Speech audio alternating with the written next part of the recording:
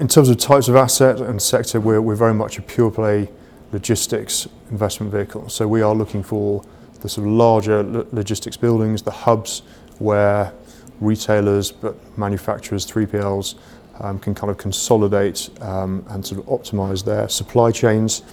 So we're looking to be in good locations, in big buildings that can serve large areas, whether it's the domestic markets of supplying in terms of retail outlets or customers, or online omnichannel in the domestic market, but also in the wider European market. So we are keen to be in the kind of core markets of Poland, certainly Warsaw, central Poland, areas down in Krakow and Wrocław. We're interested in the Czech market, but we're slowly expanding, and it has to be a balanced approach for us because we are also very focused on Western Europe and territories there. But again, another kind of key aspect for us is the potential growth in e-commerce within Poland.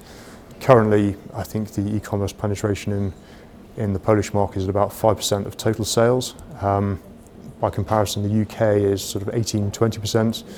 France, Germany, as other kind of leading kind of e-commerce nations in Europe, are probably at about sort of 10 to 15% or thereabouts. So there's a lot of growth to come, we think, in Poland and e-commerce. And if there's a large e-commerce market, then you need warehousing to sort of fulfill that. So we see kind of growth from retailers, 3PLs, manufacturers, and the growth of the e-commerce sector will kind of continue to develop that occupational market. And from our point of view, we should see some rental growth perhaps, but certainly a good amount of healthy sort of competition for warehousing space in that market, which is a kind of key medium to long-term aspect for us.